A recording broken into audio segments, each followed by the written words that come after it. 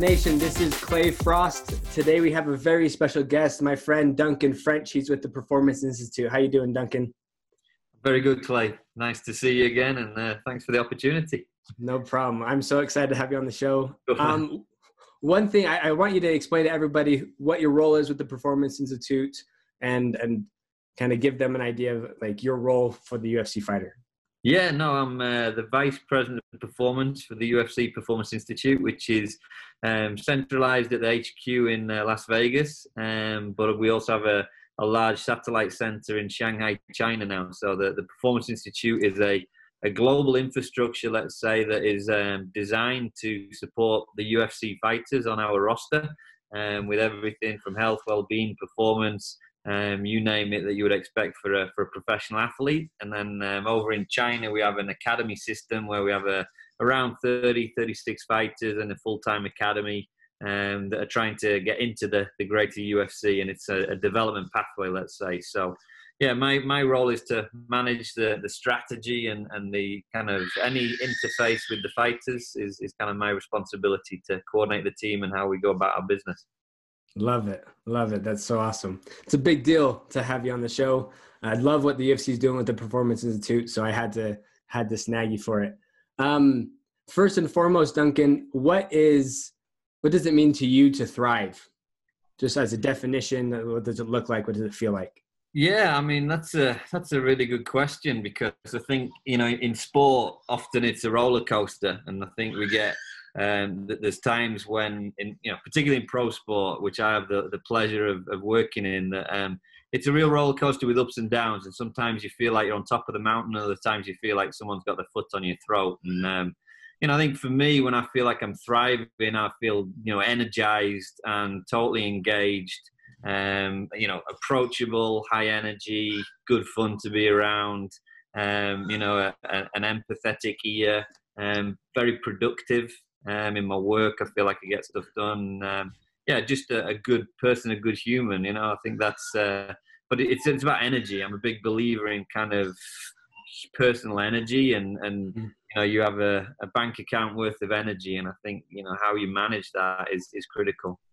That's awesome. For those who've listened to other episodes, that's actually something that, to my surprise, has come up very consistently across episodes, is the energy that people have, and that's kind of an indicator of thriving. It's hard to say it's hard to observe someone else thriving if they have zero energy. Like, that just doesn't, and I like how you explain that. Energy leads to motivation. It leads to productivity. It leads to enthusiasm and enjoyment. It leads to all of those different things. So, it's a real key to what we do with respect to thriving in our life and our work, I feel. I like that a lot. Now, I like going to the complete opposite. I like learning from the contrast. So what's the opposite of thriving? Yeah, I mean, listen, I can very much relate to that, because I've had periods of, depression myself, and I've been very much in dark places with work overload and, not enjoying my day to day. But, from a generic kind of reflection and perspective, the opposite of thriving is just lack of motivation, lack of execution, lack of engagement, isolation. Removal from social situations, and we're human beings, right? We're sociable animals. We're meant to be sociable, and I think when you start to you don't thrive, you start to see people or yourself pull away from those social interactions, and frustration arises, and it's kind of a snowball effect. I feel when you get into that kind of rut or that kind of process, it's the compounding problem. The removal, the further distancing, further compounds the feeling of isolation, of lack of productivity, of lack of social interface. So, that's the way I perceive it, and it's certainly what I relate to. And I feel like I'm going down a slippery slope, let's say, and going to some kind of fatigue and dark places. I need to check my step a little bit and try and figure out what's the mechanism. I like that a lot. That sounds like something I explain to the athletes I work with as just the suck. Don't get stuck in the suck, because it's very easy to get stuck and to stay there and to kind of be in that rut. And I think you make a great point about the suck, and I think it's interpretation of, obviously Brené Brown talks about embracing the suck, and I think you can talk about something really sucking, like, you know, the process of training as an athlete is not really glamorous, right? It's a pretty mundane process, but to be better, you have to engage in that long-term suck, that long-term kind of monotony. On the flip side of the suck, it's like the real suck, where it's like, my life sucks, like this is not good. I think it's important to partition, you know, interpretation of the suck, because you can embrace it and get after it and just recognize it, or it can consume you and it can become the cause of your downfall, I guess. Yeah. The suck, when it has meaning, it sucks a little less, and it becomes imperative to the process. Right. I like that a lot. Right. You were telling me before the show a little bit about some pretty important life-altering experiences that you've had, and you've told me about, you came to the States for a PhD. Why don't you tell the listeners a bit about that story? Yeah, I mean, it was a seminal moment for me. I'm obviously from the UK, and I decided, or I had I got lucky and got accepted to come to the US to continue my studies, my PhD, and I traveled 3,500-4,000 miles, kind of packed my bags and left my family back in the UK and came over to Ball State University at the time in Indiana. It was my first year of where I did my studies. And listen, I was super excited, obviously, as you would be as a new grad, to get going, and new environment, new surroundings. And I remember vividly walking in on a Monday morning on day one of my PhD. I just arrived the Saturday before, so Sunday I was just kind of familiarizing myself, walked into the labs for the first time on Monday morning, and my principal advisor had a lab group meeting, and we're all sat in a room, big conferencing table, and he went through every single student. Let's say most of them had been there, for a number of years. I was the new guy, and he went through every single one, and he said, Anna, you're going to be prioritizing this project. You're working on this. Mickey, you're doing this. Nick, these are your responsibilities. And he got to the end of the line of 7 people, and he said, Duncan, I don't even know why you're here. I must have had a moment of weakness. And the kind of room fell silent, and I was obviously, like, my jaw dropped. I was like, holy shit, what did he just say? Does he want me here? Does he not want me here? And that moment was like a real eye-opener for me, in as much as nothing's given. Like, you've got to prove yourself at every moment. Every step is kind of a competition to demonstrate your worth and your value. And that kind of moment really resonates and sits with me in everything I do right now, because I don't want someone to say that to me again. It was horrible. I want people to see value of Duncan French, rather than like, I must have had a weakness. Why the hell are you here? Just go over there and follow Mickey and do what he does, So yeah, that was a real eye opener for me, and certainly something which brought reality to the equation pretty quickly. Did you feed off that motivation from that statement? Why did it not break you? And because I could hear that statement be just break other people and just kind of like maybe transfer, do something else. Why did that not break you? Yeah, I mean, it's true. I was pretty cut up at the time. I was like, oh my gosh, I go back to the UK. But yeah, you take on the challenge, right? You're laying down a line in the sand, and I'm going to now try and challenge you and demonstrate my value and my worth. And that then became my kind of mantra for the next 4 years of my PhD, is to work my ass off to show this guy who was doubting why he brought me online, I was going to demonstrate that I was going to be the best student you've ever had. Do you know what I mean? So it's a challenge, and as someone involved with sport now, and I've always been around sport, competition and demonstrating how competitive you are. That's the way I'm wired, right? So if someone challenges me, I'm going to take it on. It's whether it's academia, whether it's sports on the sports field, or whether it's in your life. You've got to look at challenges and say, right, how am I going to respond to this? And there's certainly been occasions where I've been in a rut, and I've been in a sucky place, and I might not have had such resilience.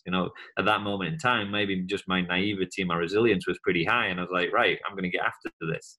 Other times I can probably reflect and say I would have dealt with it differently. But certainly kind of came out on the right side of that. When I did my PhD defense, the last slide of my presentation was that quote. And it brought my advisor to tears when he saw it, because he realized what he'd said and what I'd then achieved over the 4 years consequent to it. So it really means a lot to me. Yeah, I love that. That's an awesome story. I like especially like that part where you're talking about how we don't deserve anything. We have to earn it. Everything that we think we want or think we might deserve, like it actually has to be earned. And that's something that when I hear athletes talk, I hear them talk a lot about shoulds, and how, this should have happened, that should have happened. Right. But it didn't. Can you speak a little bit to that and how dealing with the reality is really how athletes continue to make progression? Is that, you're following me where I'm coming from? Yeah, I do. And I think it's an amount of realism. And I think, in the world of pro sports in particular, where athletes from all sports, things are often served up to you a little bit. Life can be comfortable. When I was in the English Premier League, all your training kit is getting washed, and it's going to be laid out on your hanger, and it's going to be there with your boots are polished, and someone else is polishing your cleats. It's not you doing it. There's a certain amount of comfort that comes into it, and I think that's kind of what you're getting to is how you manage the reality of what is day to day versus getting lost in comfort. Because in pro sports, things can be comfortable. And I think, the best athletes go through, attrition and obstacles. And I think that's understanding the reality of life, is that nothing is given. So what are you going to do to adapt to that and understand it? And I think the best athletes are comfortable in what I would call reality. Even though they're multimillionaires, some of them, the best ones can understand the reality of day-to-day life. And I think that's a fascinating dichotomy that you get to see in pro sports, is these very rich people, but just great down-to-earth folk, or the very rich people which now sit out on a planet on their own, and you're like, holy crap, like you've just kind of lost touch completely. So I think that's really key, is being grounded. And understanding that there's still a struggle, there's still a challenge to make. Life is not easy. There's a lot of speed bumps and hurdles that are thrown at us. Yeah, I like that a lot. That's something that every time I hear someone say should, I kind of want to whoa, slow down. What dream world are you living in? Right. Let's get back to what's real, and it is what it is. Let's deal with it and let's move forward. I like that a lot. You mentioned a little bit about another big fork in the road moment for you, or life-altering experience, was having kids. Why did that leave you to thrive? Why did that kind of keep you to thrive? My wife might say I'm not thriving. No, I mean, listen, there's nothing more real than bringing someone into the world and having responsibility for that person, for shaping their development, for protecting them, for looking after them, when someone's so vulnerable. So, listen, it's a game changer. It was a game changer for me. I was always a guy that thought, I'm a professional person. I don't think I'm going to have kids, but lo and behold, I've got 2 now. I love them dearly, obviously, but it was a real reality check, that okay, this is real life. Again, talking about what real life is, this these kids are, they're relying on me to guide them, to support them, to help shape them, to help them understand the world, to have fun, to enjoy it. And that's been for me, it's been a really positive thing. I think it's given me more balance than I had previously. Yeah, sounds like they have some more to add to this. Yeah, there you go. That's my daughter Frankie. This is working from home, so I apologize. And that's she's telling us in the background that she's there. That's all right. What is the biggest change that's happened to you since you've become a father? Like maybe mindset change, or how have you seen life differently, different perspective? What's been the biggest change? Well, I'll steal some words from my wife again. I think what it's done is it's forced me to pull away from just indulging 100% in my world of sports performance. Do you know what I mean? In terms of the all consuming world of, right, win at all costs, success, gold medals, world championships, like that. To win championships and win world medals, it takes a ton of work. Do you know what I mean? And that's what I've done all my life. For my career has been around, whether it's Olympic programs or in professional sports. It's been about committing to the mission and driving the machine for success. Bringing Alfie and Frankie into the world has forced me to step away from that every now and again. So it's a good opportunity to decompress, to forget about some of the professional priorities, and again become very real and aware of the things that really count in the world. So that's certainly what it's done for me, because if you ask my wife or others before and after having kids, they'll tell you, I was pretty consumed with everything, and now I take time to step away. I like that. That's awesome. Now there's talking about your wife, you said that she's somebody that you really look up to in terms of kind of patterning a thriving life, that they do things that you like, I should probably follow that example. Tell us about your wife. Tell us what makes her so awesome. No, she's a great realist. She's very blunt. She's very frank. She sees the world through, it's always a half glass is half full kind of approach. She's very positive. But she's also very real about, ups and downs, and doesn't, shade over things. It's like, right, let's attack it. Let's talk, let's talk big boy talk and pull your pants up and let's go type stuff, So, I think, that's what has been, really influential for me, is just her outlook on life. And she rubs off on me with that kind of mentality. And I think I've slowly changed and taken on a lot of her traits as well. Of course, that's awesome. In fact, based on what you just said, and kind of meshing two parts of the conversation about your wife and about your definition of thriving, you said that thriving, I kind of picked out a few words, and you said engaged, energy, and execution. And that sounds like kind of what your wife does. She has energy, she's engaged, she tries to get things done and execute on those things.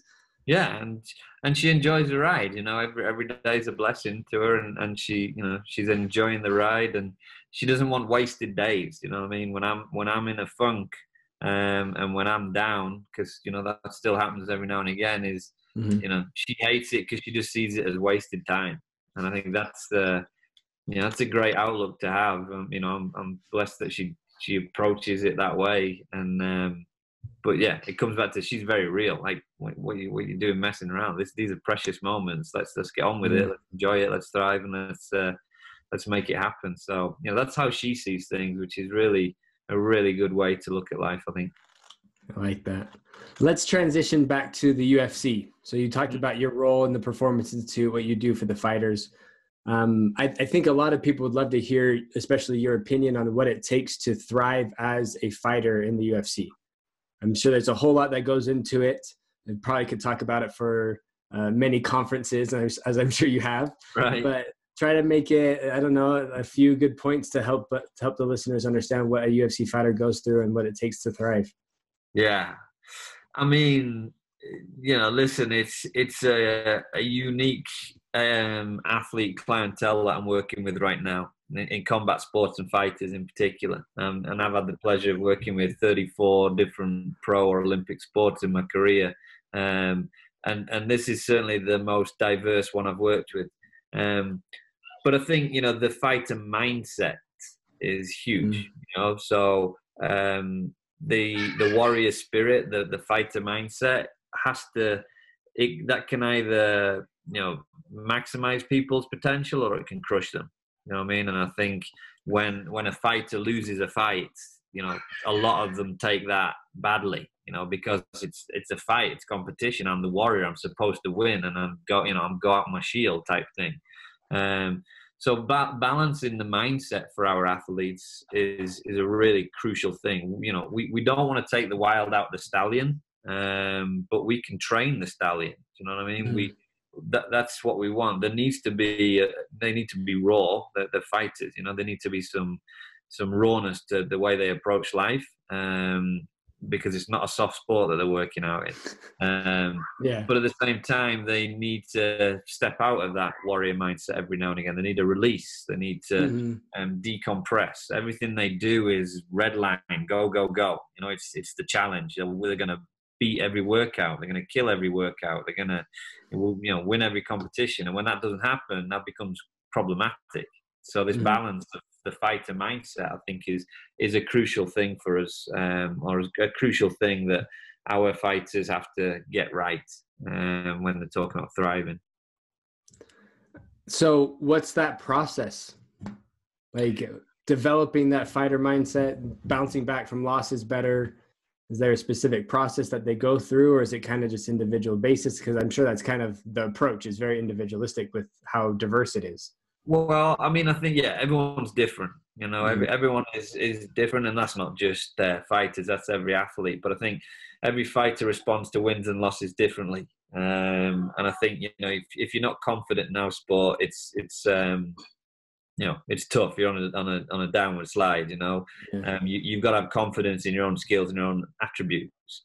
So I think what we message, not necessarily what we message, but what I see, what I observe is two or three things that are really crucial around the fighter mindset. Number one is kind of routine and structure. There needs to be a structure, a pattern, a cadence to understanding what their life looks like. Otherwise, it's like super highs and super lows, and then there's nothing else to hang on to. So having structure, and that's not just training structure; it's also structure outside, of training, a release with your family or whatever. But having structure on a day-to-day basis is really important. I think affirmation of success is a really crucial thing for fighters. They need to be seen as competitive people that are succeeding. So whether that is small wins or small targets in the weight room, or the speed at which you rehabilitate, from an injury, or within the tactical training, demonstrating that you can get success, that's crucial. So I think wherever we can build that into the program and the structure of what we do at the UFC, PI is to just tickle success. Just give it a little tickle every now and again, because these are people that need affirmation of success. So I think between structure and routine and affirmation of success and kind of a competitive nature to achieving that success on a micro level is really beneficial to feeding positive mindset for fighters. I like that. That's really cool. And then you have a whole team that helps that. You have diet, you have strength and conditioning, physical therapy, all of that helps. Lots of touch points with the athletes and helps all of that. Yeah, and the messaging has to be the same, and I think that's the critical.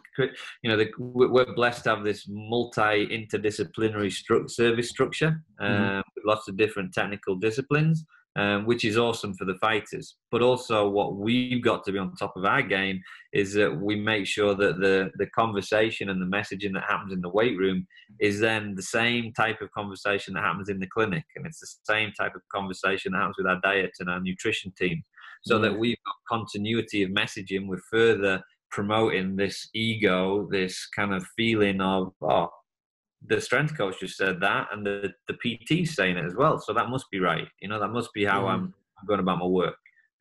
So yeah, getting our team connected is on a very intricate level is really important for that.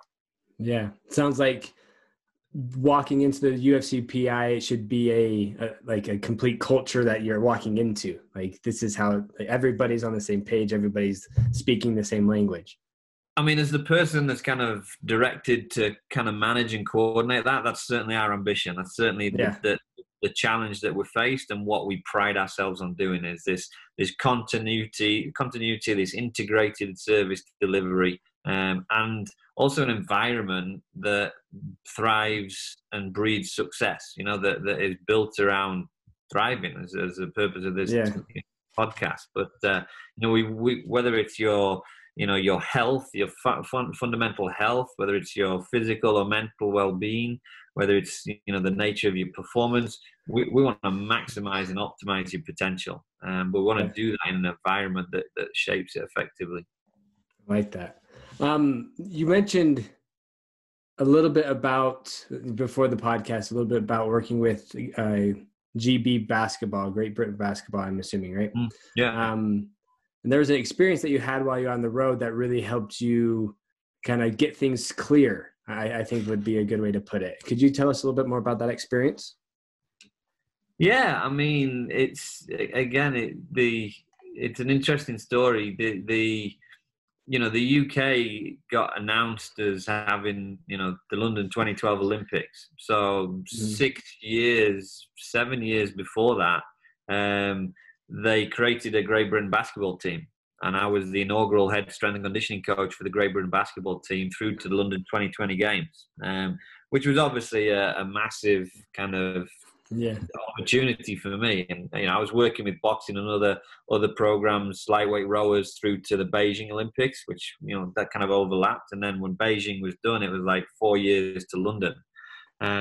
So here I am, kind of the head S&C coach for national team program, Olympic bound, etc., etc. We've got superstars from the NBA on our team and all this type of stuff. And you can say this is a really stellar kind of position, which it was. But 3-4 years into it, and you realize that every summer when the guys are not playing in their professional leagues, be it the NBA or European pro leagues in Spain or Israel or wherever it may be, the team would come together every summer for the international season, let's say. And that was usually 12 weeks continuous through the summer, from like the end of May. And it would take up your whole summer, and we would just be on the road, and we kind of be a traveling team playing in different Eurobasket tournaments and these types of things. After a while, that became really atrocious. Like, it became like the monotony and the time away from your loved ones and your home, where you put strain on relationships. Living out of a bag in a hotel room becomes less and less glamorous. And it really got me at one point, got me really down. Like, it was a real kind of burden, where it should have been the opposite. Going to the games was obviously amazing, but the process before that was pretty arduous towards the end. And I resented it. I didn't enjoy it. I resented doing it. It's like, oh man, it's summertime again. I'm going to be going on the road with the team, which is the opposite, the antithesis of what you would expect. Now, the learnings that I took from that were interesting, because at that point I had NBA teams offering me jobs for strength coach jobs in the NBA, and actually ended up turning down some really amazing jobs in the NBA just because my mindset wasn't right. My mindset was thinking, hey, here's a season with 86 games or whatever it is on the road, going back and forth, three games a week, for 8-9 months. The NBA is a tough league. And I was coming out of doing that every summer, and that's kind of what stuck in my head.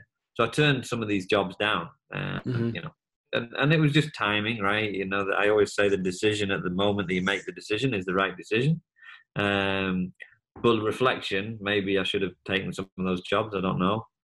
But I think it was a consequence of the rough experiences that I'd had throughout the summer when I was with the national team, because it was pretty detrimental to my health and my mindset.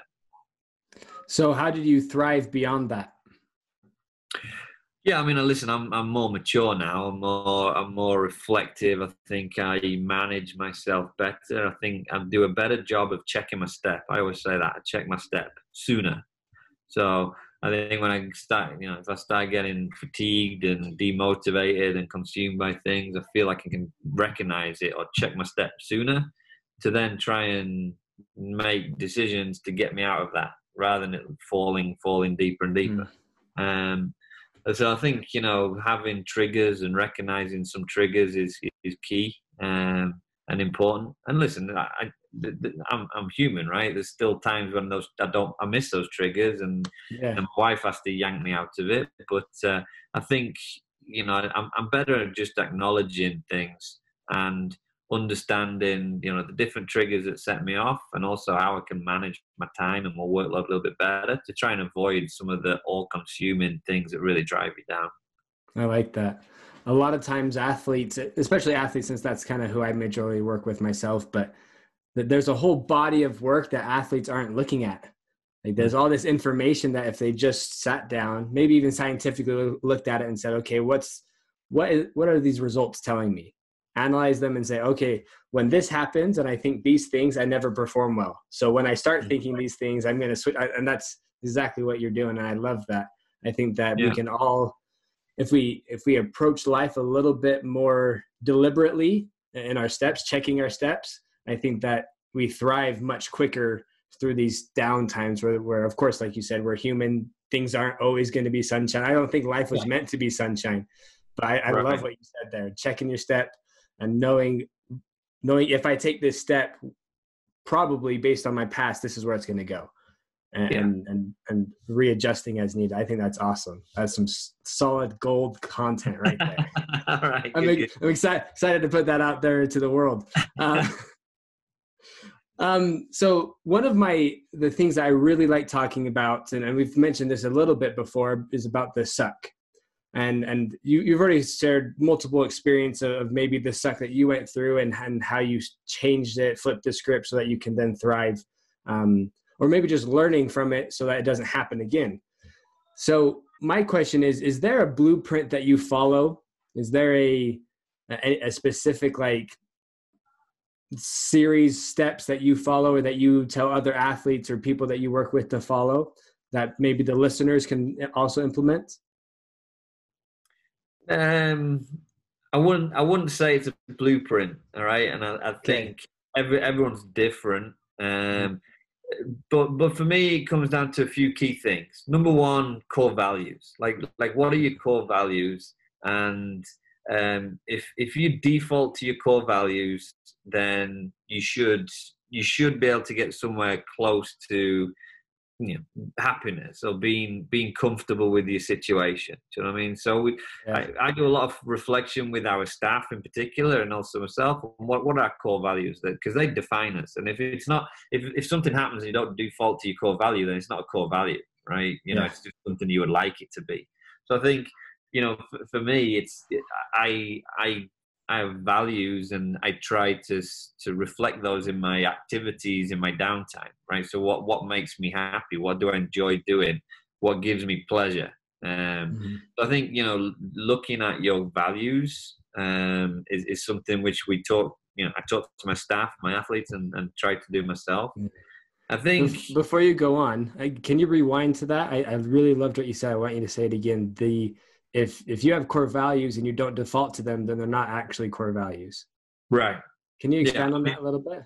Well, ultimately, you've got to be, if you're put into a pressure situation or a challenging situation, you should default to your core values. That's how you should operate in stressful or challenging situations. Now, if you do something different, or you think you have a core value and that then isn't presented in that situation, that's not a core value because you haven't defaulted to it. It's not a reset button that's taking you exactly to what you think your core values are. So consistency of demonstrating values is a demonstration of how core they are to you. And that's what I would call high performance behavior. And we talk about that with our staff is, you know, in these pressure situations, what were your behaviors? What did you do? How did you operate? Did you demonstrate what you've told me are your core values of, you know, teamwork or communication or leadership or empathy or, you know, whatever someone gives their key core values out, and I look at myself like that. So if I haven't demonstrated those behaviors, then your core values, what you think are in your head, are not, and you need to kind of reflect a little bit more. So we do a lot of work around that. I love that. That's awesome. I think that's a really, I don't even know how to say it. In Spanish, it's like Apollo. Like it's very, very sharp. Like if you're evaluating your core values and those aren't the things you're defaulting to, then they're not your core values, and you got to reassess it or develop them as core values or whatever it is, anywhere in between. But I love that. That's so straight shooting, just straight there. Yeah. Awesome. I appreciate it. And I think, like I say, that's the reality of what we're dealing with. I always say we're in a people industry. We're not in a sports industry, you know, and I think when you're working with people, be it like colleagues, be it athletes, be it coaches, we're trying to figure out people's characteristics and personality to optimize our interaction with another human. Now that has got ups and downs to it, but I think, you know, values and what people demonstrate as their core values come in at every point of that interaction. You know what I mean?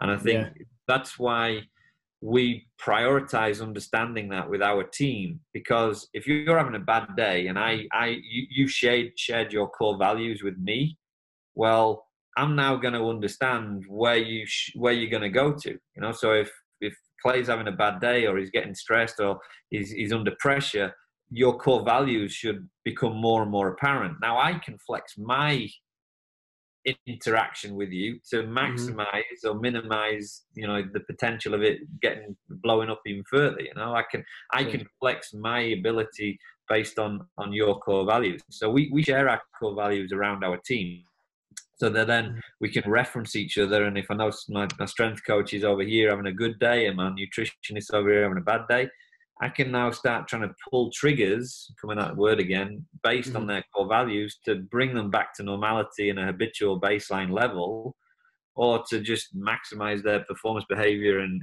really optimize their work. I like it. That's solid. That sounds like some solid teamwork and culture that's being built over there.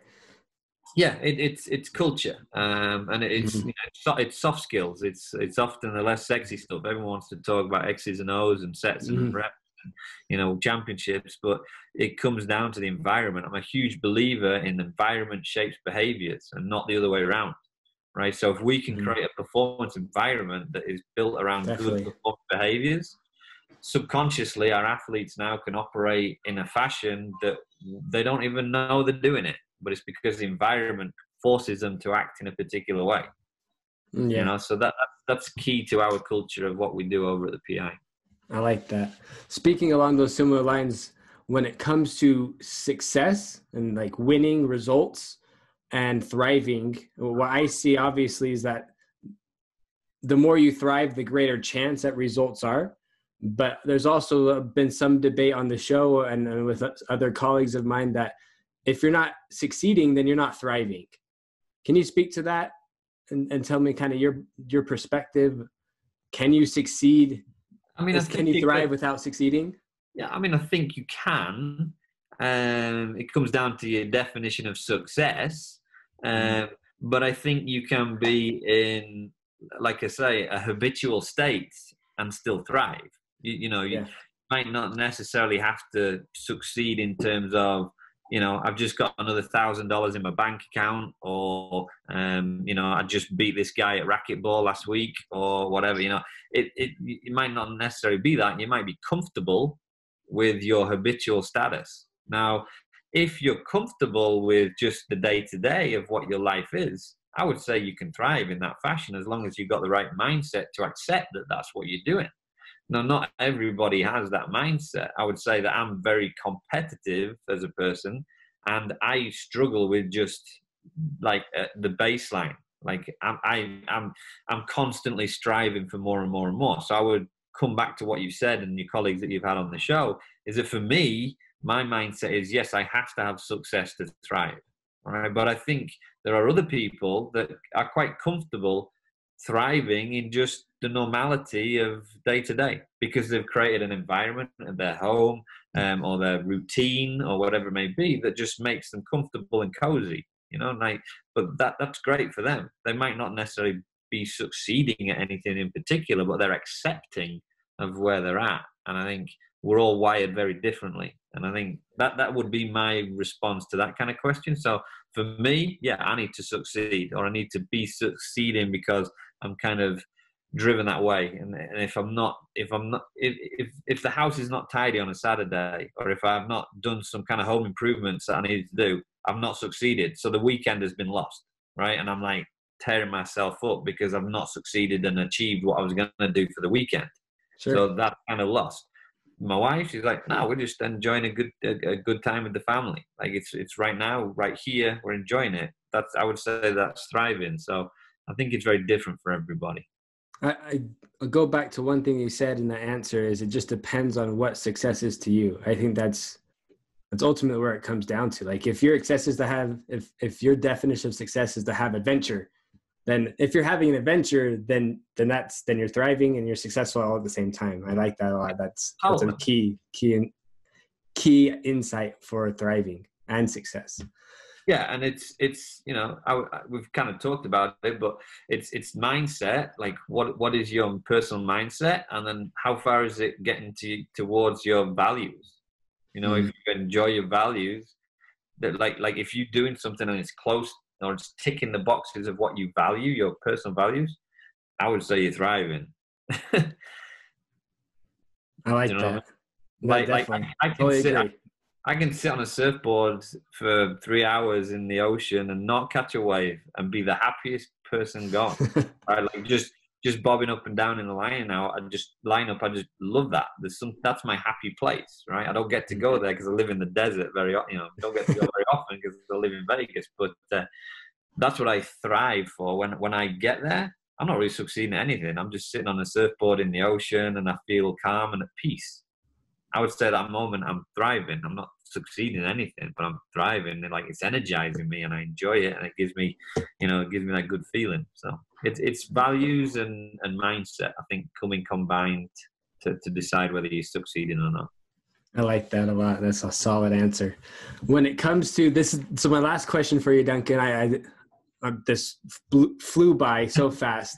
Yeah. But the last one is, and this is one I ask every guest on the show, is what is your message to others so that they can deliberately design a life where they can thrive in any situation?